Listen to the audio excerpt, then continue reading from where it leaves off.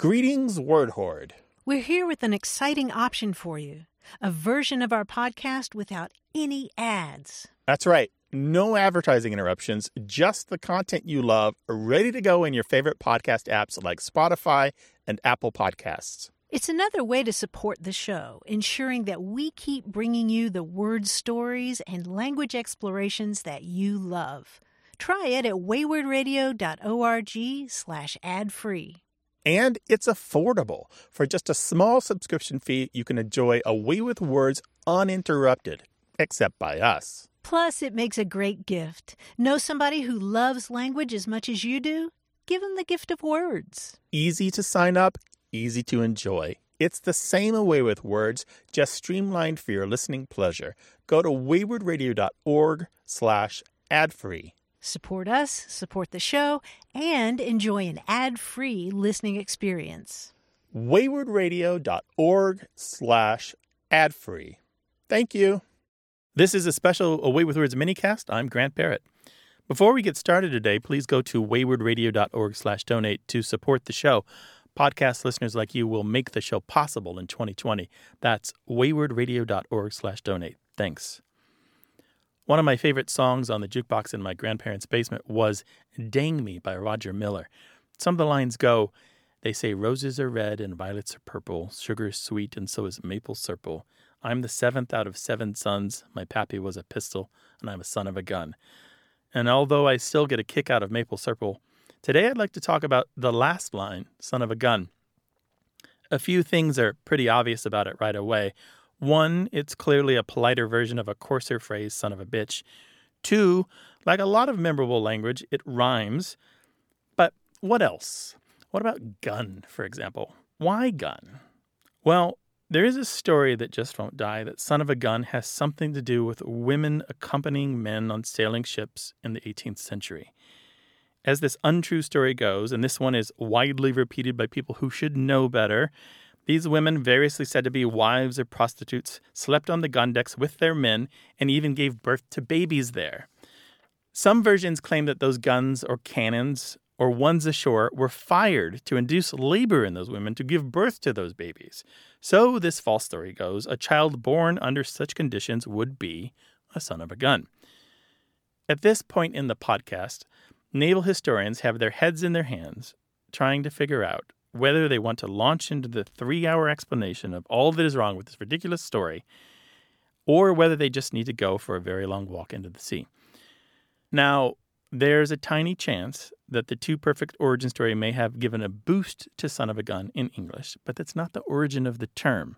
So here's what we know. Here's what I know. Son of a gun is a derogatory term for a man, an animal, or a thing, and it's known in print as early as 1708. Son of a gun doesn't usually refer to a woman. Then 142 years later, after 1708, the false baby born to a mother who accompanied a father to sea story appears. That, in the word history business, is uncomfortable math.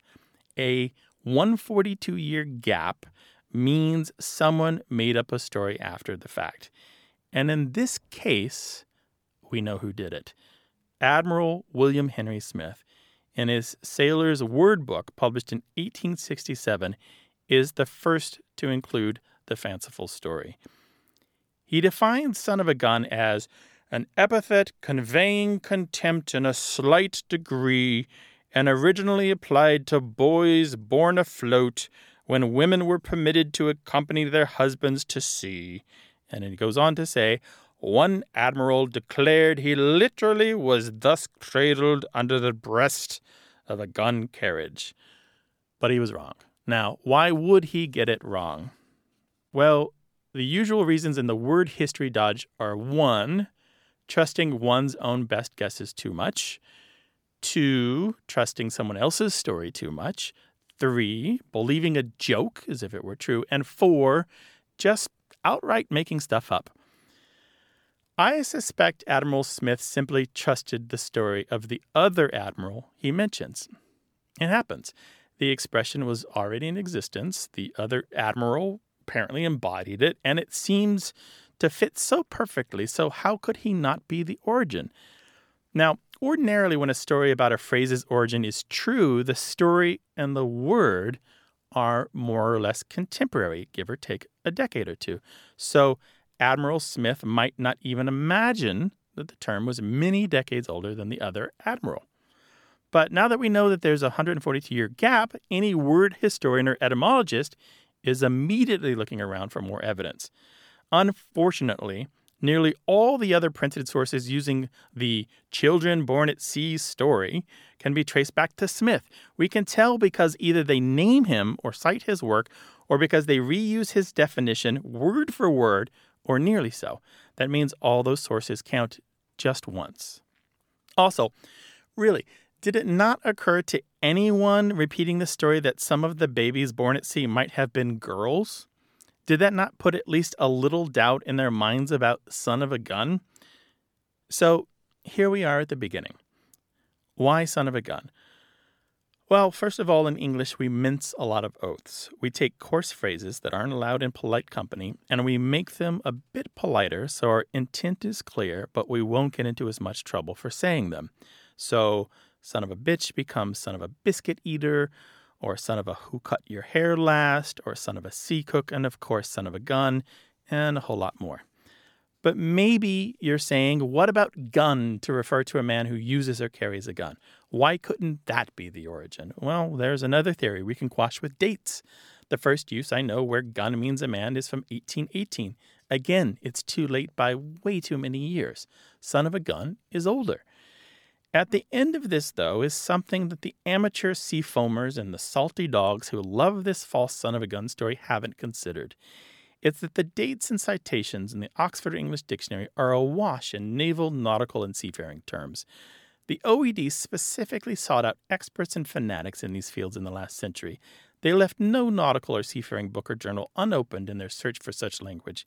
If son of a gun were indeed from babies born aboard sailing vessels, I believe they would have proven it.